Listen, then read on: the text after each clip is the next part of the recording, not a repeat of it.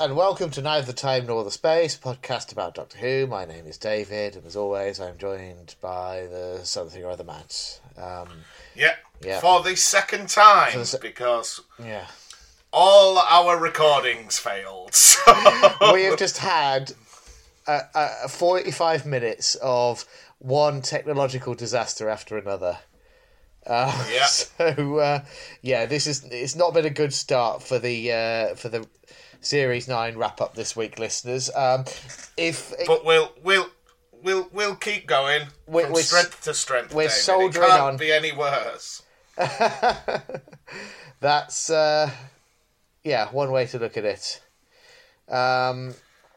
So yeah, as I say, Series 9 wrap up. At least it's happening on a wrap up episode, right, Matt? You know. Yeah. Imagine if everything went wrong when we were doing Heaven Sent, and we were just like, "Oh, sorry guys, it didn't work, but yeah, good episode. See you next week." It was genuinely giving me anxiety when we were recording that, checking to make sure that my recording hadn't failed periodically. But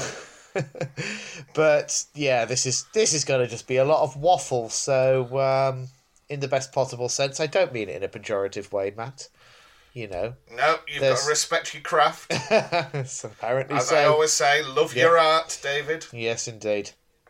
So, but that being said, we're probably going to breeze through some of the usual segments early on. Because should we just have the exact same conversation we've just had? Yes. I'm so interested to find out what you've been watching on TV this week, David. It's not like we've just talked about that for half an hour. Yeah, let's just do it. Okay. Bob's Burgers, catching up on that. What about you, Matt? Taskmaster was good. I've watched the end of Invincible Series 1. That was good. Yeah. And this week I've watched all 3 Jackass films. Great. Okay, tick. Moving on. Yeah, meal of the week. Well, for breakfast this morning, I had a bacon sandwich. It was quite nice. My wife made it for me.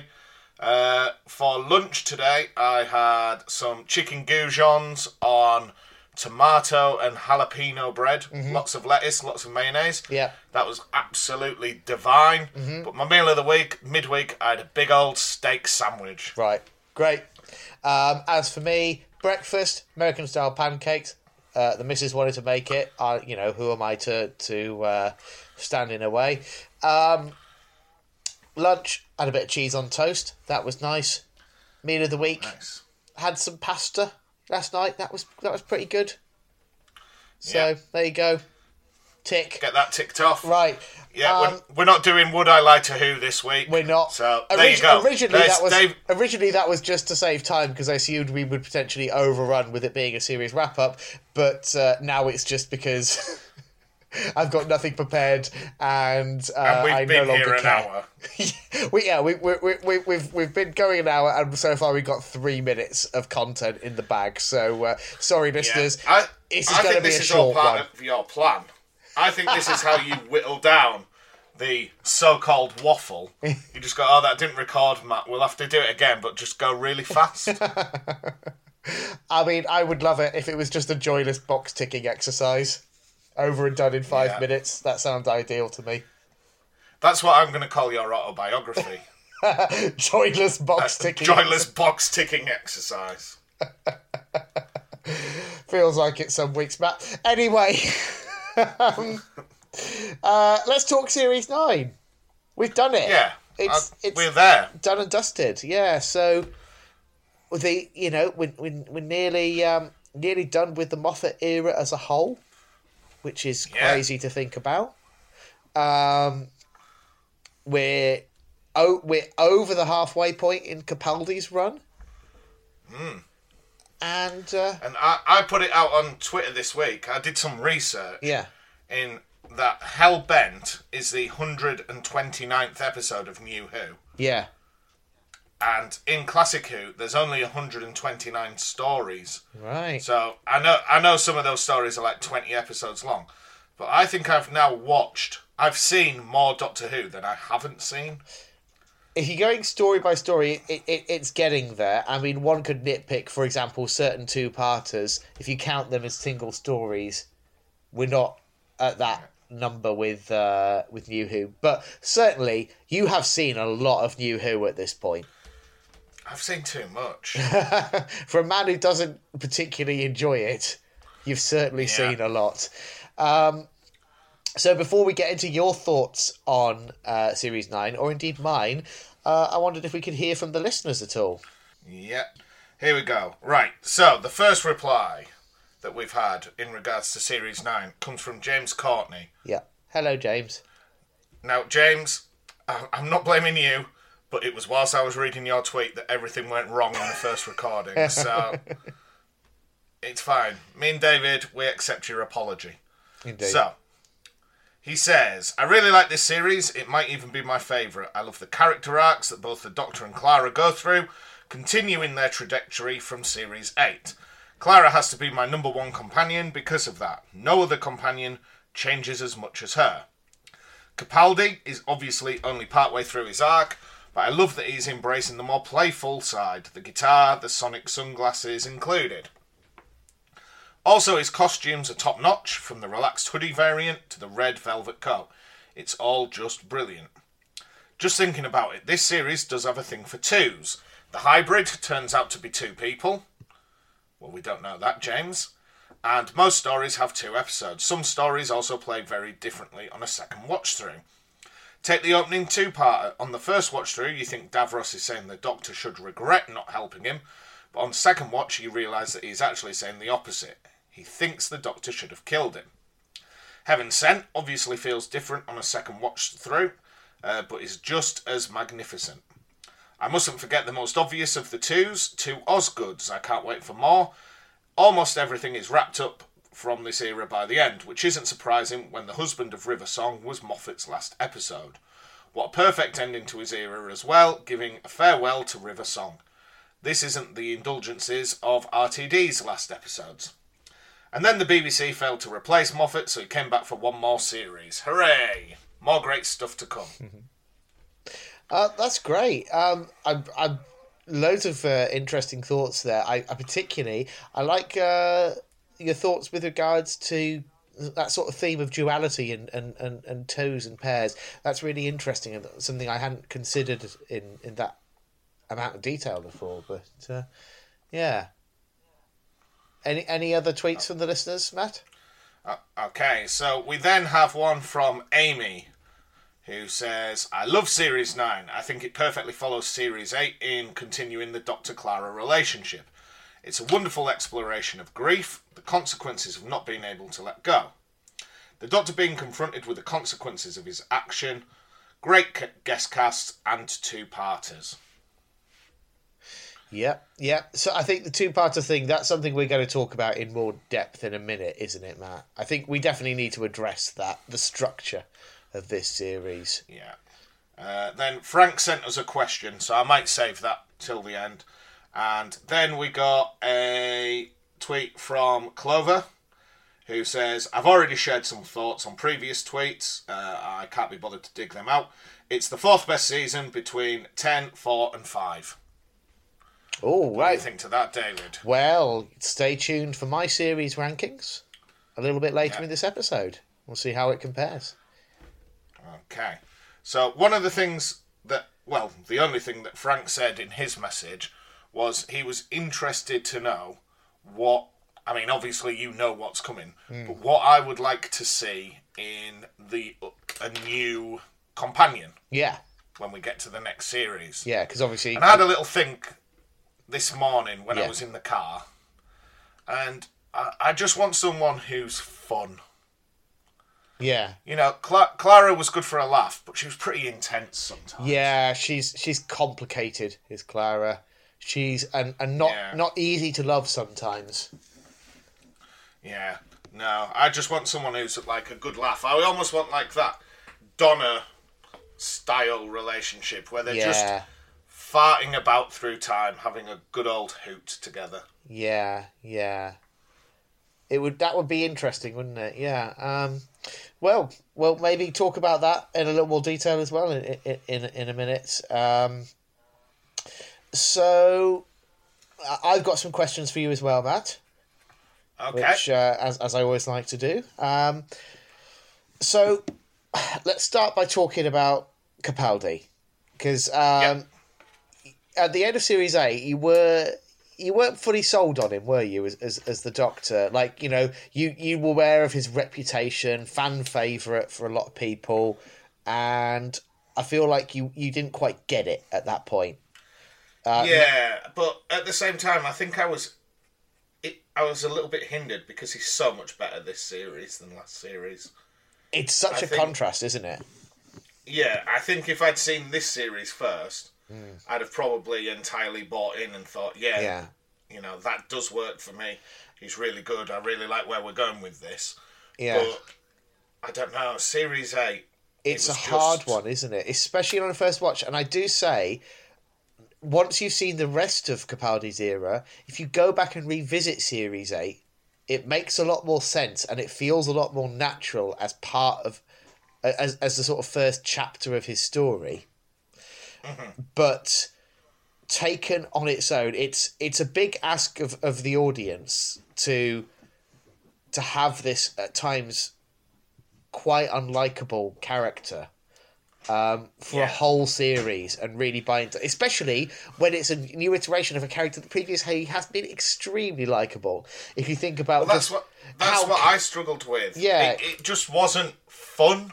Yeah, it had gone from being super really fun to just not fun at all. Yeah, because I mean, you could argue that maybe Eccleston in Series 1 is a little bit of a tougher nut, but like from Series 2 all the way through Series 7, the Doctor is essentially this charming, charismatic, handsome young man. And then all of a sudden it's this hard swivel to this grumpy, spiky, mercurial old man. And yeah, I really think it just takes a bit of time to bed in. But yeah, I feel like in Series 8 there was this very conscious decision to make the 12th Doctor be very, very different from what we'd had previously. Whereas in this one, they don't like chuck out everything they'd established in Series 8, but they broaden the palette a bit more, bring in some of those other Doctorish tendencies. Just give Peter Capaldi the freedom to play the Doctor as his Doctor rather than just Malcolm Tucker is the Doctor. Do you know what I mean? Yeah, definitely. So I think this feels more true to the spirit of, Capaldi's Doctor as a whole. And he seems to be having more fun with it. Oh, definitely. And also, I think the writers in this series really got to grips with what a gift they had with having an actor of Capaldi's calibre. We can talk about the speeches, we can talk about the silent sequences. They just give him so much room to play in this series. And he really does just take the ball and run with it. He does, yeah. So this is, whether or not where he comes in your rankings, we'll find out in due course, I'm sure. But I hope you can at least now see why, for a lot of fans, he is such a fan favourite. I do get it now. I can 100% see. Yeah. Like I said last week, I as much as I do like the big speeches and what have you, a lot of the time in those moments he's talking about Doctor Who stuff that I don't really care about. I much prefer his quiet, measured moments. The example I gave last week when River Song says, "Oh, I hate you," and he just quietly whispers, "No, you don't." That to me is as much a strength as when he's screaming, shouting, carrying on. So, moving on then from Capaldi, we've now finally, definitively, said farewell to Clara. this series. Mm-hmm. So going from midway, or if you want, even technically the start of Series 7, all the way through to now, you know, her story as a complete arc, how do you feel about her? How do you think she ranks amongst the New Who companions? She's gone up a lot in my estimations. At first, I just didn't get it. Again, you know, she just sort of came out of nowhere and she was just there all the time. Yeah. Whereas, you know, by killing off Danny Pink and actually giving Clara a bit of character, a bit of development, it made a big difference. Yeah, yeah. I'll be honest, I think of the New Who companions, Jenna Coleman is the best actor they have had in any of the companions, which is why I find it so frustrating when you watch Series 7B, you know, which is her first proper run as a companion, so starting with Bells of St. John through to The Time of the Doctor and Matt Smith's departure. That whole run of episodes, she is criminally wasted because they just didn't know what to do with her. Yeah, she's just kind of there. Yeah, and it's like, you know, it's like having a Ferrari, you know, under a dust sheet in the garage that you never take out for a spin.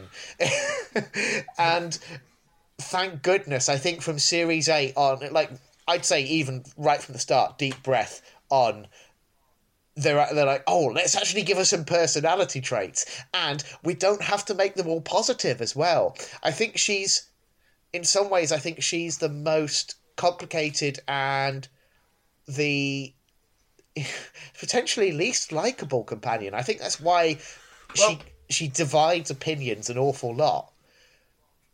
If you go back to Amy, yeah, most episodes were, you know, like, oh, come on, let's go on an adventure. Let's just go mad and have some fun.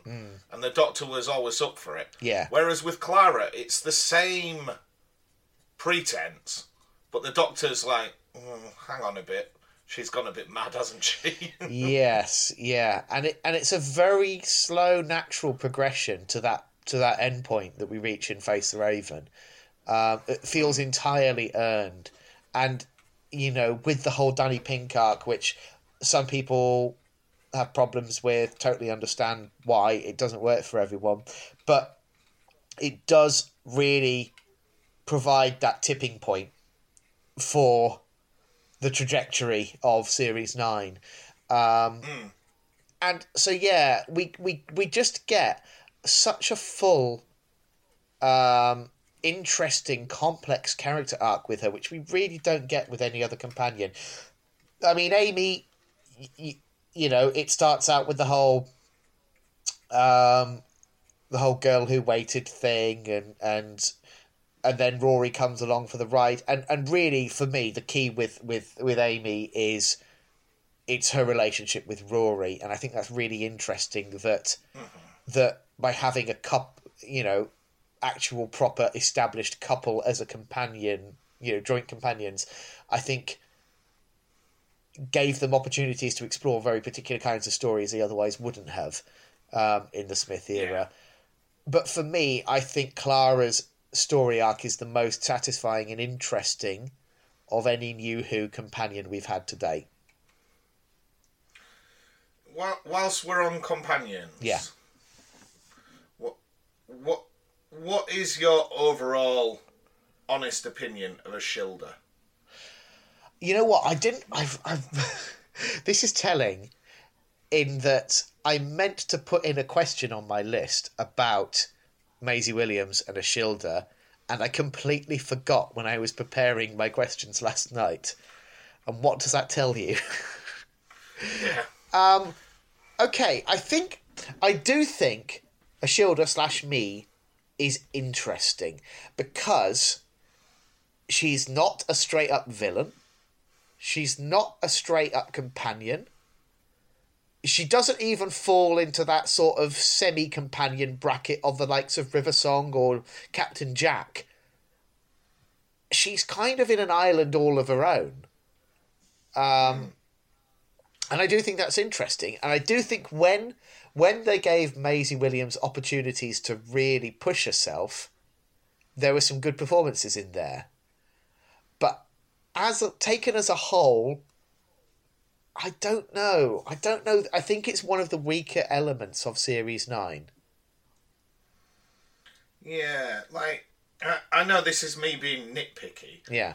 But, like, I know obviously she's created in the story with Capaldi's Doctor. Yes. But I just feel if there was a being, the last being alive in the universe, I just feel the Doctor would have had some sort of knowledge of that. Sure. And I know it obviously he can't have knowledge of it until it's happened. Yeah. But he's a time traveller. This is where we run into where the concepts within the Doctor Who universe grind against the reality of having to make a TV show in a linear fashion. Like, for example, how certain Doctors are forever encountering certain incarnations of the Master when... Why are we not... why do we not have the 12th Doctor suddenly bumping into Roger Delgado's Master? Or why didn't we have Missy turning up in the 4th Doctor era? The reason is, of course, because, actors have to be cast at a certain point and will work on a show for a certain period and then move on to other projects. And again, that's one of the things that Big Finish is able to do a little more. They can play a little bit more fast and loose because they have the benefit of hindsight and working with older Doctors. For example, they've got a range they've done called Classic Doctors, New Monsters, where it's specifically your classic Doctors going up against monsters that were introduced in New Who. Okay. Which I've not listened to, but it's that's one of the ones that's on my wish list because I think that's an interesting idea. But yeah, the honest answer is you're not wrong with your thoughts there. But at the end of the day, nobody had the thought to make that character until Moffat was plotting out Series 9. So what can you do? Yeah. No, but yeah, I think Maisie Williams does the best she can with what she's given, and sometimes that is quite good. But overall, not. It's not the first thing I think about when I'm thinking about Series 9. I'll put it that way. Yeah, just going back to the question about like what do I want in the companions? Yeah, not a Shilda, please. Oh, I will spoil this for you right now. We're done with the Shilda. Good. I don't think. Well, not necessarily. Sorry, go on. You know what I mean. Not good that we don't see her again. I'm just glad that bit of the story's finished. I'd say outside chance she might crop up in an anniversary special in the future. Yeah. That's a possibility. Apart from anything else, I don't think Maisie Williams has aged yet. She probably still looks about 12, right? I don't know. I saw a picture this week. I can't remember why I was looking her up, probably for this. And she dyed all her hair blue. Right. And blonde, sorry. And she dyed her eyebrows blonde. But you know how she's got such distinctive eyebrows? Yeah, that will have really changed her features. Yeah, she looked completely surreal. Ah. Well, I mean, lockdown's done interesting things to people, hasn't it? Well, yeah. I grew the biggest beard I've ever had and shaved all my head off, so I ended up looking like bloody Bronson. No, Charles Manson I ended up looking like. Well, anyway, so the next question I do have on my list is, what did you think then of the two-parter structure of this series? I mean, some were looser than others. We've got the one outlier, which is Sleep No More, but generally speaking, it was two or three-part stories, in essence, all through the series. It was okay, but the problem was if it was a story I didn't get on with, just knowing that the next week I'd have to watch more of it. Yeah. That it's interesting. In some ways, it was kind of bringing it more in line with classic Who. Yeah. You know, because a new Who two-parter is roughly equivalent in running time to a classic four-parter, which is the most common length of a classic story. So I think that was interesting. It was an interesting experiment. I can see why they didn't return to it. It's worth pointing out at this point as well, this was really the period where the show was starting to really struggle in the ratings. So were they just trying new things? I think they were trying new things. This wouldn't have helped, though, I don't think. You know, because it makes it even more inaccessible for people who aren't following week to week. You know, because you could potentially, if you're dipping in, you know, imagine if you came in halfway through the Zygon two-parter. Yeah. That would be very discombobulating. So... Was there any reason why it was dipping in popularity? Well, there's an element... I know there'll be a number of theories. That's the thing. There's an element of, kind of reading the runes, isn't it? You know, people are gonna have different explanations that potentially cleave to some extent to their preconceived ideas about the show on a creative level. We see that debate playing out a lot at the moment in the current era as well. One factor that's got nothing to do with Doctor Who is the fact that TV viewing habits were changing. We're now getting to the point where, it's the rise of Netflix and streaming services. So people aren't just tuning in on broadcast to watch shows the way they used to. It's all, I'll catch it later, and that was... And Doctor Who's one of those shows that a lot of people do that with. They'll potentially wait until a couple of series are in the bag and they'll be like, I'll go catch up on Doctor Who for a bit, I know this is a question you might not know the answer to. Yeah. Is Doctor Who big on streaming? Is it a big Netflix... so in the UK, it's on iPlayer and Netflix, isn't it? I think it's dropped off Netflix now, but it was for a long time. I think it's more of a streaming thing in America and maybe some other countries as well, English-speaking countries, where they're not necessarily... People aren't necessarily... Because in America, it's broadcast on BBC America, which is a cable channel a lot of people don't have access to. But it's bounced around. For a long time, it was on Amazon Prime in America. I think it's now moved over to HBO Max. So certainly, I mean, HBO, they're trying to do a lot to attract people to that new service. They would have had to have forked over a considerable amount of cash to get exclusive streaming rights for New Who.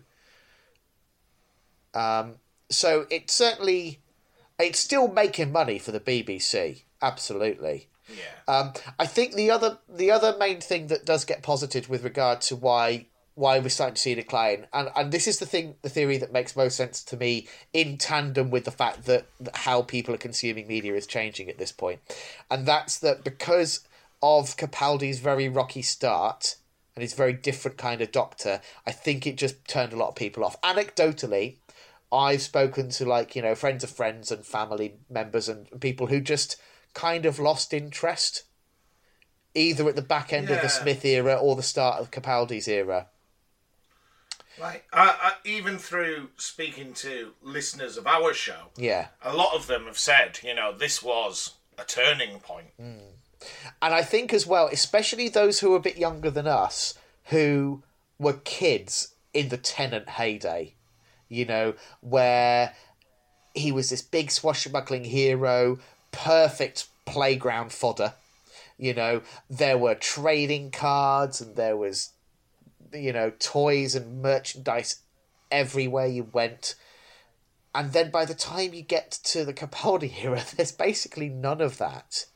It's not really accessible for younger kids in the same way, his era. And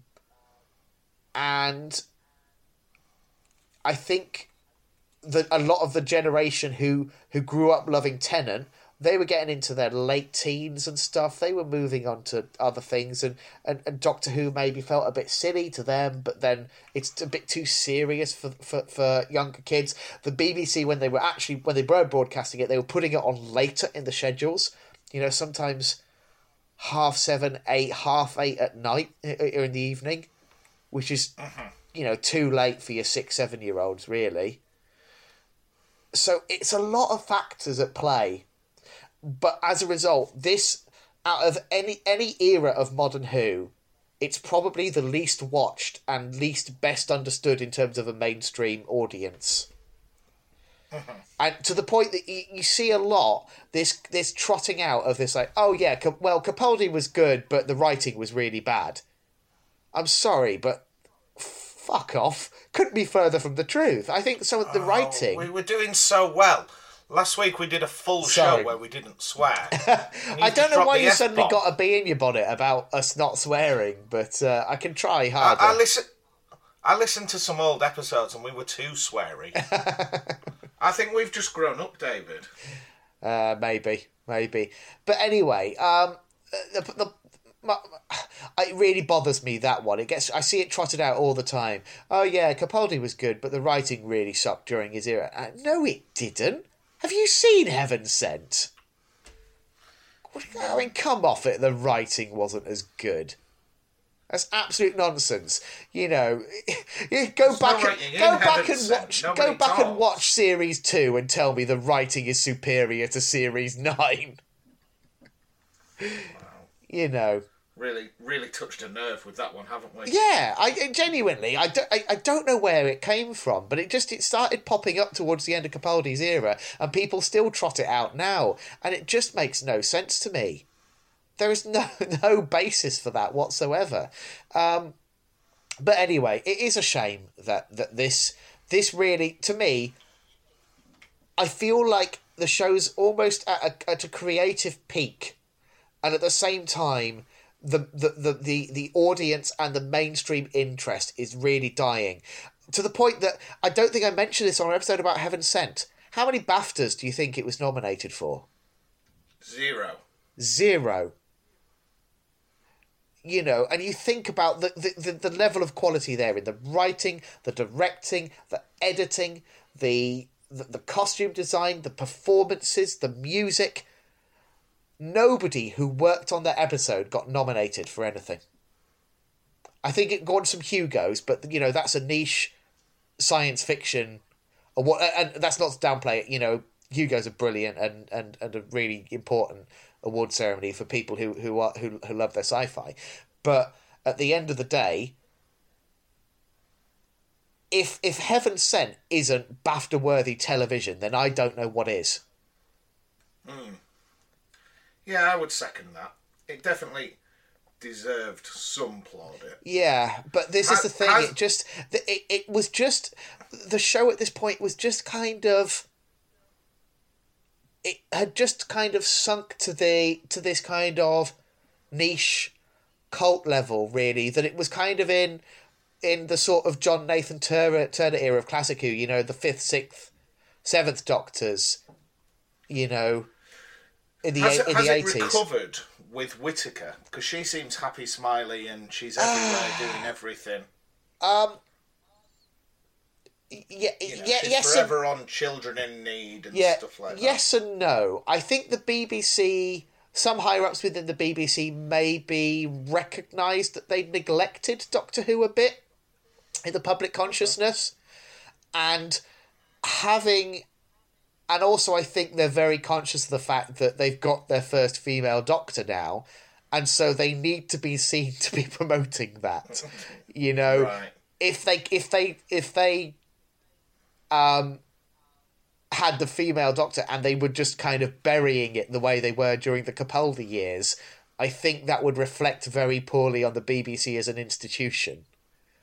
So I think there is a small p political element to that. But I'm very grateful that the BBC are just promoting the show again and encouraging new people to jump on board and check it out. The ratings for our first episode were massive. Yeah. They were absolutely huge. But, first episode ratings, in my understanding, tend to be. Well, yeah, there's a lot of people who will tune in to see a new Doctor and then very quickly lose interest. Yeah, but a lot of people, simply because it's a female Doctor. Yeah, the interest level around that first episode was very high. And definitely there was an understandable drop-off from that.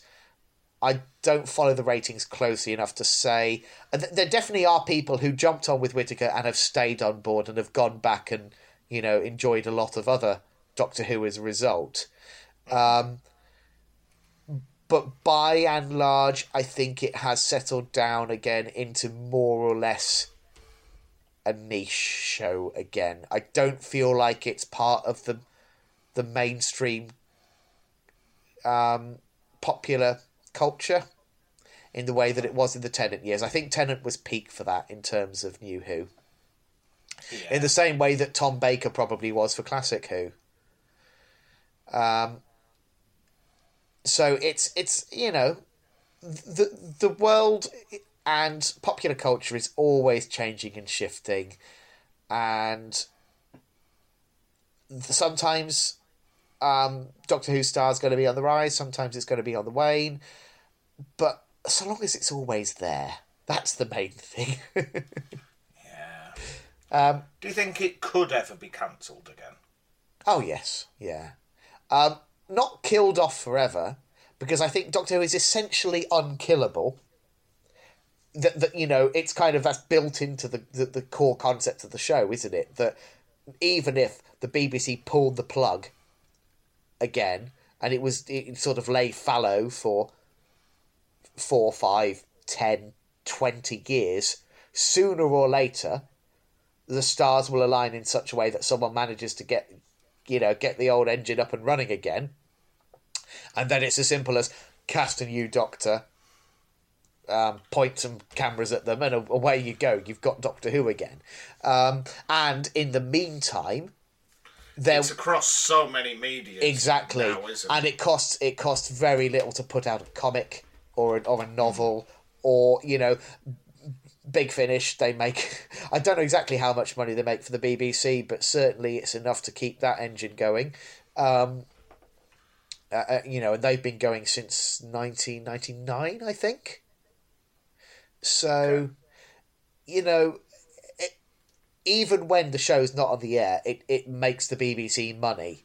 But one of the best ways to ensure it continues making a good amount of money for the BBC is to make a new series every now and then again and keep people interested and bring new people on board. Yeah. So, I think potentially, creatively, it might not even be a bad idea for it to have a rest period in a few years. Mm-hmm. Maybe after... I hope we get to the 60th anniversary.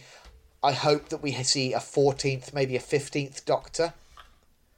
But then after that, yeah, maybe a little rest for 5 years or something wouldn't do it too much harm.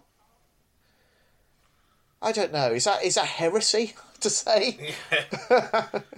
Yeah. You heard it here first, folks. Yeah, we've gone very off topic, haven't we? Just can it. I can't even remember what your initial question was. I think we were just talking about two-parters. Yeah. So let's get back on track. Series 9. The hybrid story arc. How did you feel about that? Compared to the likes of Bad Wolf or Mr. Saxon or whatever. It's probably at the lower end, if not the worst one for me. Interesting. Yeah, I think a lot of people aren't keen on it. I just didn't care. Yeah. It's not like with Bad Wolf, it was something that I spotted once upon a time and then spotted it the next episode and so on and so on. Yeah, and the show doesn't really acknowledge it until right at the end. Yeah, and I can't think of a better way of putting it than it made me feel clever. Yeah. And I think this one is a little bit too hand-holdy. Yeah, there's moments where it feels like Capaldi's almost just turned into the camera and be like a hybrid, you know, dramatic music sting. Having said that, by and large, I appreciate it because it is fairly unobtrusive. Yeah, You know, but then it's almost to a fault. Like, at the end, it just goes, oh yeah, who do you think's responsible for this? Oh, it's Missy, isn't it? And then they just move on. Like, you know, yeah, I think it could have been tied up a little better. yeah. I think a lot of people would share that opinion. Personally, I'd rank it higher than a lot of them purely because I like that it doesn't give a definitive answer. It posits lots of theories and doesn't nail one down as the absolute truth. And that leaves you free to kind of draw your own conclusions as a viewer. And that's quite different to what we've had previously from story arcs. So I quite appreciate that. And as I say, generally speaking, it's not like it's... Compared to some of Moffat's story arcs, like, for example, Series 6, you know, with the Silent story arc, which is... you know, gets to the point that it's just dominating whole episodes and we don't get to have just an adventure that week. We've just got a load of series arc unravelling to do instead on episodes like Let's Kill Hitler or A Good Man Goes to War. I prefer this because it's quite low-key and we can just have interesting stories week to week. Yeah. Maybe that's it. I just don't feel like there was an arc to it. No, I mean, yeah, arc implies some sort of development from A to B to C. Yeah, this was just a lot of people saying, oh, did you know there's a hybrid every week? Yeah, so, you know, different strokes, isn't it, I think, is what that one comes down to. At least it's something different from Moffat, which is good. Yeah. Points for trying. Yeah. So I always like to run through the different sort of monsters and aliens that have been introduced in the series and see which ones you'd like to see make a comeback.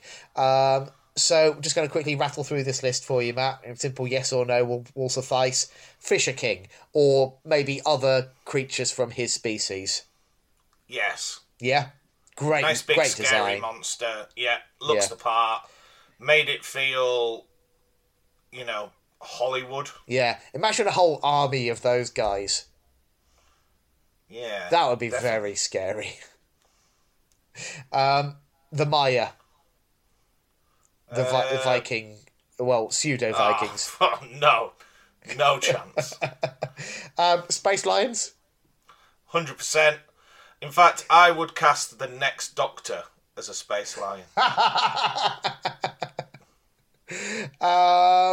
The Sandmen. No. They're pretty much one and done, aren't they? Yeah. The Janus. So this isn't really a villain, but those two faces. One sees the present, one sees one sees in the future, one sees into the past. Even from Face the Raven. It'd be easy to bring them back. They could be almost like the Sisterhood of Khan, almost someone the Doctor goes to. Absolutely. I think it's a really interesting concept, and it's just kind of tossed away in Face the Raven. And it kind of bothers me that no one's ever thought to do anything with them since. Spoiler: they haven't featured again yet in New Who. But yeah, there's time.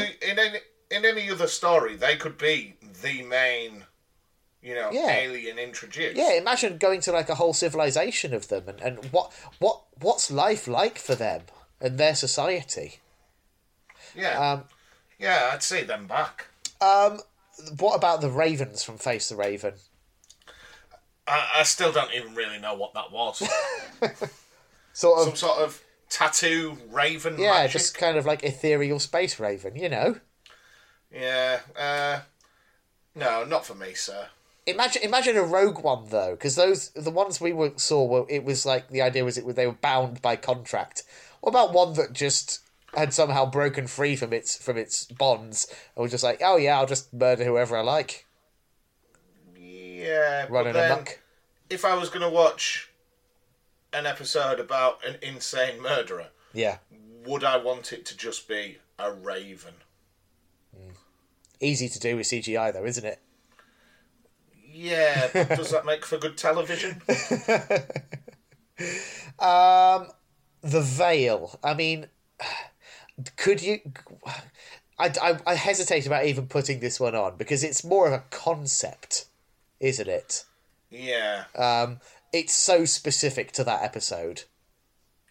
Yeah, I think in the same way I said about the Weeping Angels after Blink, just leave well alone. Yeah. Just let it be. Yeah. It is what it is. It's done so well. You're only going to dilute its effectiveness by going back to it. I'd agree with that. Yeah. And so finally, from the Husbands of River Song, the Shoal of the Winter Harmony. Was that? That's the split head guys. Yeah. I mean, they could come back, but they're just the same as every group of bad guys, aren't they? I just like the head opening up effect, if I'm being honest. Yeah. That's the only reason they'd make my list. It could be anything. You know? Yeah. It doesn't have to be the shoal of whatever. Just some guy whose head opens up. Yeah. So, last question to you, Matt. We've touched on this already a little bit. In terms of your hopes for Series 10, you've said you just want a fun companion. What about multiple companions? Would you have 2 or 3? Yeah. I don't know. Give me Missy. Just have the Doctor and Missy. That'd be something, wouldn't it? The Doctor, Missy, and River Song. Oh, that would be... I know that would be a lot, wouldn't it? I know it can't happen, but yeah, I just want to see Missy versus River Song. That's all I want. What about structure-wise? Do you want another series of 2-parters, or are you ready for some more standalone stories at this point? As long as there are fewer episodes in total, I don't really mind.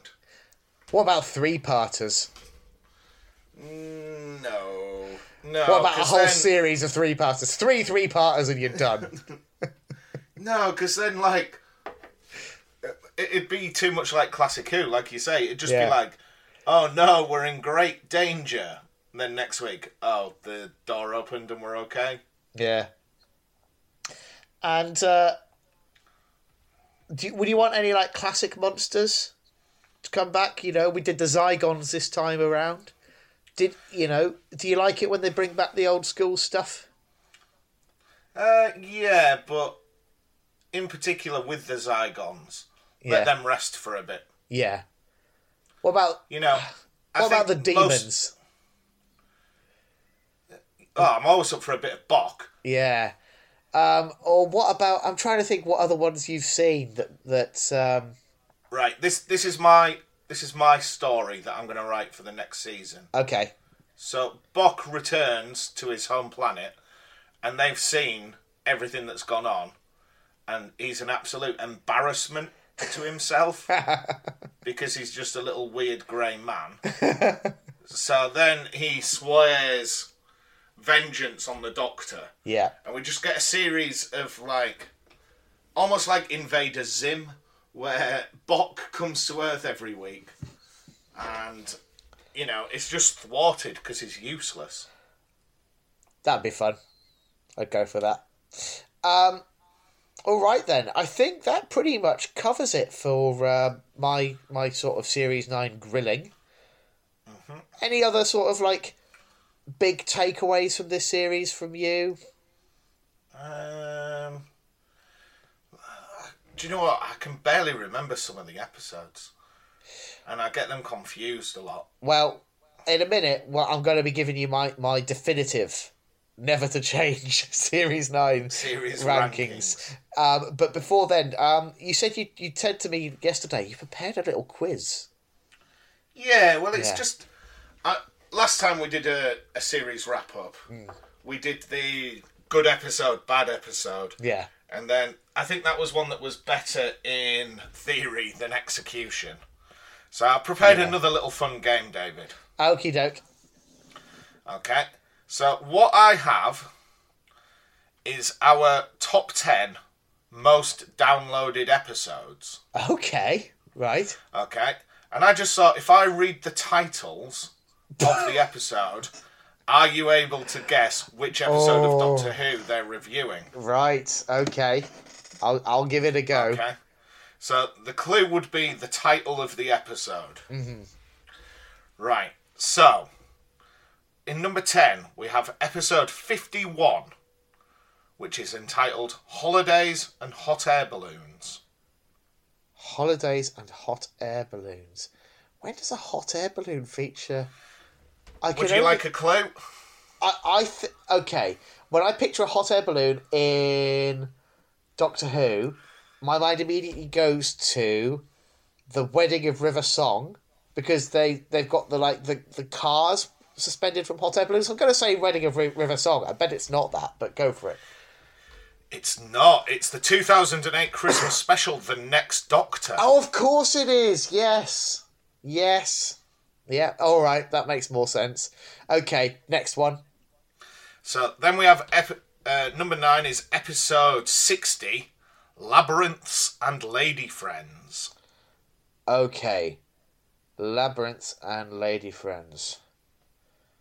Okay. Labyrinth to me... that suggests...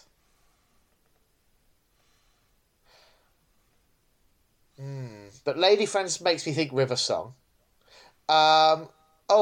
Could it be The Time of Angels, Flesh and Stone? It is. Yes. It is. There we you go. go. So 1 correct. I nearly went for Silence in the Library, and then I suddenly thought, no, that Labyrinth doesn't fit for that. So, yeah. Right. Number 8 is episode 45, Fatherhood and Fishfolk. Oh, that's got to be Vampires of Venice. You would think. But it's actually The Doctor's Daughter. Oh, yes, that's got fish folk in as well, hasn't it? Yeah. Don't forget, Martha's just on the moon with a big fish. Yeah. Right. Number 7 is episode 49, Synchronism and Sliding Doors. So 49, because, you'd think the numbering would help me, but it really isn't in terms of placing these. So that's got to be after... Do you want a clue? Why is The Doctor's Daughter one of our most downloaded episodes? Oh, okay, hang on. Right, okay, give me a clue for this one. In this episode, Matt discusses his childhood fear of stag beetles, and David again recounts numerous relevant Hollywood films he hasn't seen. That's par for the course, isn't it? Is it Turn Left? It is Turn Left. Yeah, Stag Beetles is the thing that gave that away. I'd never have got that one otherwise. Yeah, okay, right. Crack on. Number 6 is episode 16, Faculties and Friendly Faces. Okay, Faculties. So it's got to be in some kind of academic institution. Is it School Reunion? It is School Reunion. Yes. Right, we're in the top 5 now, David. Okay. Episode 53, Fluid and Fate. That's Waters of Mars. It is Waters of Mars. So now, top 4. Number 4 is episode 47, Pages and Partners. That's Silence in the Library. Silence in the Library. Okay, top 3. Number 3, episode 2, Tree Ladies and Trampolines. That's End of the World. Yeah, it's a bit easier when we just say it's episode 2. Yeah. Okay. But even without that, that's a pretty obvious one, isn't it? Right. Number 2 is episode 48, Mobility and Mimics. So 48, Mobility. Oh, is that Blink? It's not. What is it then? I'll give you a clue. I think it's our second most downloaded episode. Okay. Mobility and mimics. I'm drawing a blank on this one, Matt. I think you're just going to have to tell me. Do you want a clue? Yeah, if you got a clue, give me a clue. So this week, David leads a debate on the issues the episode raises regarding the human condition, whilst Matt is more concerned with internet Doctor Who gossip. That could be describing any episode of our podcast. I'm really stumped by this one. I didn't expect to be this stumped so close to the top. Go on, what is it? It's Midnight. Oh, of course it is. Of course it is. I can't believe so many people downloaded that episode. I wonder if words got out that how controversial it is. It's like, hey, do you want to hear someone who actually doesn't like Midnight? Yeah. Well, there's a big drop-off from episode 2 in our numbers. So I'm guessing most people are like, oh, I'll go straight in with the Midnight one, and just like, no, that pod is not for me. Right, number 1. I'm not even going to give you the title. I'm just going to let you have a guess. It's got to be our first episode, Wilson's and Wheelie Bins, right? Wilson's and Wheelie Bins. Yeah. Yeah. Because I see that one every time when I log in to post the new one. Ah, right. I don't know. Next time I might just pick some at random and see if you can guess them. Yeah, that was fun. I enjoyed that. Yeah. Our titling system is... We really made a rod for our own backs, didn't we? Yeah. I know, when I used to do the edit and upload them, I just used to get really stuck. I'd be like, what's a word for time travel that starts with R because it's got robots in it? Certainly, I am hitting up thesaurus.com most weeks when I'm coming up with them. Yeah. It's it genuinely it's getting to be a problem at this point. I'm sure the episode I just uploaded, Husbands of River Song, includes spouses. I'm sure I've used spouses in a previous one. Yeah, it doesn't matter. It doesn't. I mean, it bothers me, but it's only me that cares that much about these things. All right then, let's do it then. It's tradition. I don't know whether anybody gets anything out of this experience other than me, but I like to take a moment to reflect on the series as a whole and pointlessly rank every story. So, only 10 to do this time, purely because you got a few two-parters that I'm treating as one story, and some that I think are distinct enough that we can rank them separately. So hopefully you'll agree it makes sense in terms of how I've paired them. I'm just following your lead. Okay, so starting at the bottom, number 10. Can you guess, Matt? Worst of this series? Worst of them all, including Husbands as the Christmas special. I honestly can't. Let me think. I'm trying to think what I've watched that I didn't like. But what I like and what you like are two different things. So. They are quite often. No, I haven't the foggiest. Sleep No More. Which one is that? That's the ice knot one. The what? He eats the sleep dust monsters. Oh, the one in space? Yeah. Yeah, but I quite like that. I quite like that.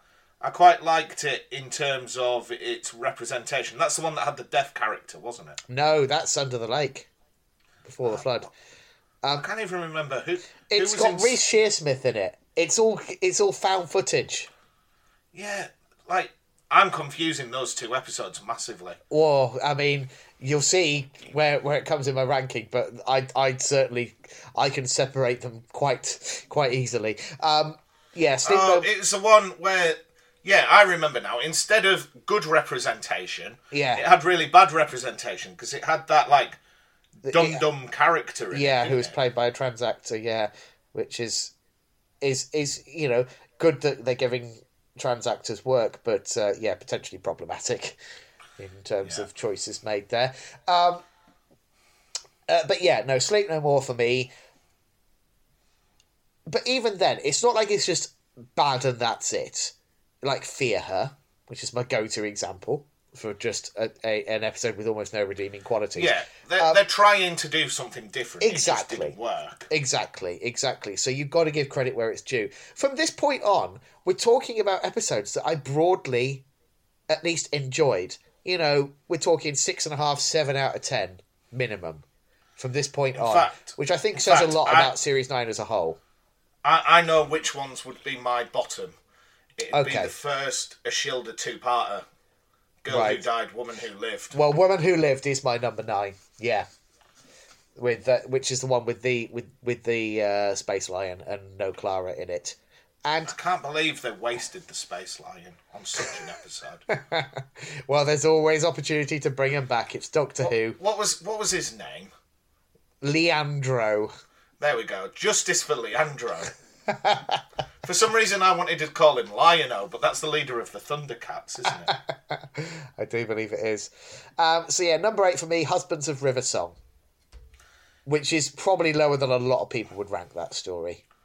It's just the ending. Yeah. It's just the rest of it I could take or leave, but the ending, that final 5-10 minutes makes up for the flaws, and I think that's why people probably rate it so highly. Is that their judgment is skewed by that ending. Yeah. It's like you've had, I don't know, a microwave dinner, but then you're ending it with a really lovely slice of freshly prepared cheesecake or something. Oh. Do you know what I mean? Yeah. The main course is a bit but then it just ends so beautifully so that you kind of all is forgiven. And I think that kind of blinds people sometimes to some of the flaws in that story. But having said that, it's perfectly watchable. It's not bad for the rest of the episode, really. It's not outstanding. No, it's very by the book, isn't it? Zygon Inversion is at number 7 for me. Some people, I think when we watched that, didn't some people say, "Oh, this is the best Doctor Who ever"? Well, it has a lot of fans, and I think it is very good. I think it's really solid all the way through. Has some absolutely brilliant sequences and ideas in it. It's got Osgood in it, which is just, you know, I'm never going to turn down more Osgood. It's just a shame, isn't it?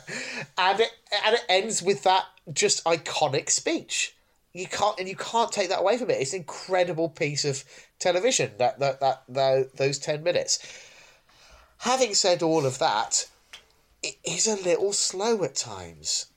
And yeah, like it's got that whole bit in like Mexico that just doesn't mean anything. Yeah, there's just it aims for like moody James Bondy globe-trotting adventure, and it's only partially successful in pulling that off, I think. There's a lot of good in it. It's an 8 out of 10 for me, you know. But is that the one though where Missy comes back? No. See, I can't tell a lot of these episodes apart. No, it's understandable. We'll get there though. We'll get to that one. So number 6 for me, Face the Raven, which I think has a lot of charm and a lot of visual flair. It's a very distinctive episode, and of course ends with that really, really tragic, out of the blue, but not killing off of Clara. But I feel like, especially on repeated watches, you start to notice how much of it is just engineering the characters into position in order to pull off that particular outcome. And I don't know that it holds up as a story in its own right. It's a very charming means to an end. So yeah. Number 5 for me, Hellbent, which is the series finale proper. Great to have the Time Lords back. Great to get rid of them as well in the same episode. Yeah, it's like, hello, thanks for coming, don't outstay your welcome. Yeah, very much so. A little Time Lord goes a long way on this show, I find. And as I said on our review, a very poetic story, a very meditative sort of story, and at times very emotionally impactful. But also maybe a little slow at times for a series finale. And also, at times, very funny. Yes, yeah. Like, I don't think that's something we can level at a lot of episodes this series. But that one in particular, there was one or two moments I remember thinking, Yeah. The bit, for example, where the Doctor steps out the barn and there's a gunship just pointing at him. Yeah, no, it is good. It's very nicely pulled off from Rachel Talalay, the reveal of that.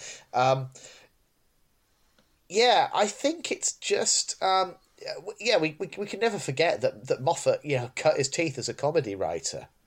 It kind of just permeates his era, his kind of ear for comedy.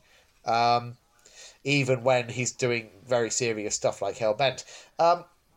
Episode 4 for me is The Girl Who Died. I know I'm ranking this a lot higher than a lot of people would. That's the Viking one that introduces the Shielder. Yeah. I Will Die on This Hill. That's a really fun episode. It a lot of people, the only bit they care about is the whole "Who Found Me This Face" reveal thing. Yeah. But the rest of it, I just think it's just fun. I just really enjoy it every time. Number 3 for me, Magician's Apprentice, which is familiar. That's your Davros and Missy. That's the good one. Series opener. Yeah, a lot of good stuff in that story.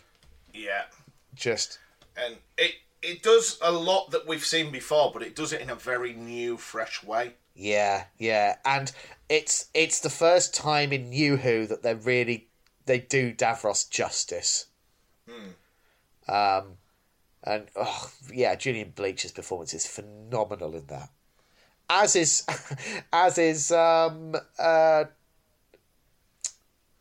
blanking on her name all of a sudden. Who plays Missy? Michelle Gomez. As is Michelle Gomez. They are, and Capaldi, obviously. You've got 4 great performances, really, from Jenna Coleman, Peter Capaldi, Michelle Gomez, and Julian Bleach. All actors at the top of their game, playing off each other magnificently. And number 2 for me, Under the Lake Before the Flood.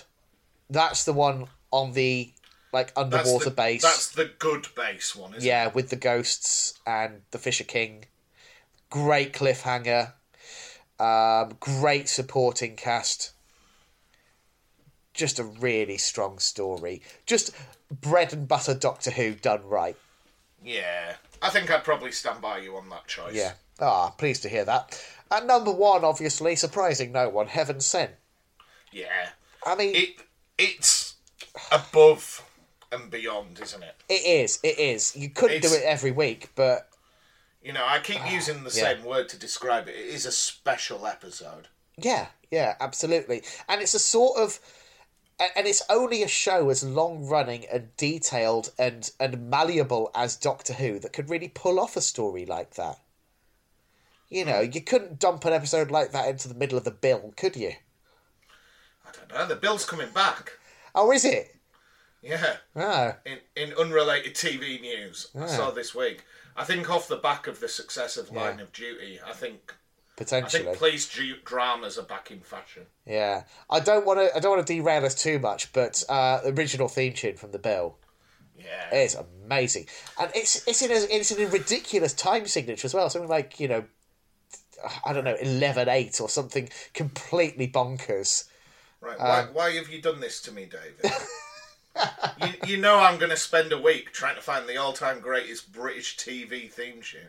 It was bad enough when it was children's. Yeah, now I've broadened it out to... Now it's all of television. Well, how about we say just prime time... British TV. That's your homework, Matt. Right, cheers, buddy. That and watching 4 episodes of Third Doctor. Yeah. We'll come back to that in a moment. We'll get to that in good time, yeah. But anyway, so there you go. That's my rankings for Series 9. it's a strong series. Let's be honest. Yeah, there's a lot more good than bad, I would say. Yeah. Well, it's nice to hear you say that, Matt. So, that being said, let's quickly do series rankings. I've thought about them in advance, because I had to now, because we've got a lot to juggle, and I'm going to bash through them really quickly. So, right at the bottom, Series 2, then Series 3, then Series 8, then Series 6, then Series 7, Series 1, Series 4, Series 5, and right at the top, Series 9. It's my favourite series of New Who that we have covered so far on this podcast. There you go. Nailed McCullers to the mast there. See, I just don't think I could do favourite series, because every single one will have one redeemable episode. Absolutely. One will have an and Series 9 is no different. You know, at the top you've got Heaven Sent, at the bottom you've got Sleep No More. It's the nature of the beast. Doctor Who is, by its very nature, a very variable and inconsistent kind of show. Yeah. Yeah. Yeah, I would second that. So, only one more bit of business to attend to, Matt. So, before we get there, is there anything else you'd like to say about Series 9 or... Well, we just had a bloody good time, didn't we? We did, yeah. And you're a Doctor Who fan now, so that's great news. Do you want to fight? We might have one next week, who knows. So we've been asking our listeners for suggestions for Third Doctor stories to cover next week. Let me dig out some of the suggestions. Yes, if you wouldn't mind. Sorry, I won't lie. Whilst I've been talking to you, David, I've been painting some miniatures and then my phone locked itself. That's understandable. Profile. Oh, we've got quite a few suggestions for this. We did. Okay. So, Frank says he's heard Inferno is meant to be good. Mm-hmm. Chris says... Which I encountered by saying it is also 7 episodes, so that's a no. Yeah. Chris says Carnival of Monsters was quite interesting, or maybe The Curse of Peladon. Yeah. James says... Sorry, Jake from the Married to Who podcast says Day of the Daleks is his third favourite classic Dalek story. And it's a fun one. That's seconded by James. And then we got a special message here, David. Yes? Are you sat down? Because I don't want this to knock you off your feet. I'm sat down. David, we had a message from Marty McLean. the Marty McLean? The one and only. I know there's several because women insist on naming their babies after him. But so he hasn't seen Axos yet, so can't offer an opinion. But he does suggest... Yeah, that's the one I was gunning for initially. He does suggest Spearhead from Space and Terror of the Autons, the Sea Devils, and Inferno. Yeah. All good suggestions. I think Sea Devils and Inferno are out purely because of their length, unfortunately. Spearhead's an option. Terror of the Autons is an option. In my discussion, I can't remember, it probably was Marty that I was talking to, I said I'd opt for Terror of the Autons simply because I've seen how they were done in Rose, and I'd quite like to see how that goes. Well, it's interesting because Spearhead is also an Auton story. Okay. Pertwee did 2 Auton stories. The first one is the first ever Auton story. And it's also the first ever Pertwee story. So we could do Spearhead, but then equally we could do Terror of the Autons, which has some other firsts that make it interesting. Has some very memorable scenes. And it's more kind of like Pertwee's in the swing by that point. But I think I'm going to leave the final decision up to you, Matt. Do you want to do Spearhead from space, or do you want to do Terror of the Autons? Well, now that I know that Spearhead is an Auton story, And you're saying, is that the one that's Pertwee's first story? Pertwee's first, yeah. I don't know. I'd quite be interested to see that. All right, then. Is it a lot of episodes? No, it's 4 episodes. Bish, bash, bosh. Okay. Should we go for that? Are we making a call? I think so, yeah. I'd originally leaned towards Terror of the Autons purely because of some of the other elements in it. But if you want to see Pertwee finding his fate, it's always interesting to watch a first story with a Doctor. So let's do that. Let's do Spearhead. Because that would mirror up my suggestion of doing it to check it against Rose. You know, Rose was Eccleston's first story. Yeah, it's definitely... there's a lot to compare there. So... yeah, all right then. Let's do Spearhead from space. So, are you happy with that? You haven't watched it in the last 2 weeks or anything like that? No, I've been finishing up the Key to Time series. I'm doing the Armageddon Factor at the moment. So right. So are we committing to that? We are committing to it. Spearhead from space. So join us, listeners, next week when we will be discussing all 4 parts of Spearhead from space. But until then, as always, thank you very much for listening, and cheerio. Goodbye now.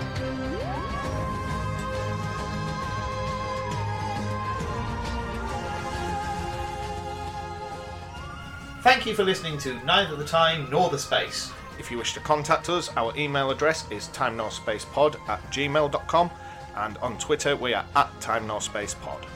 And thank you to Alexander Urban for his smashing arrangement of the Doctor Who theme.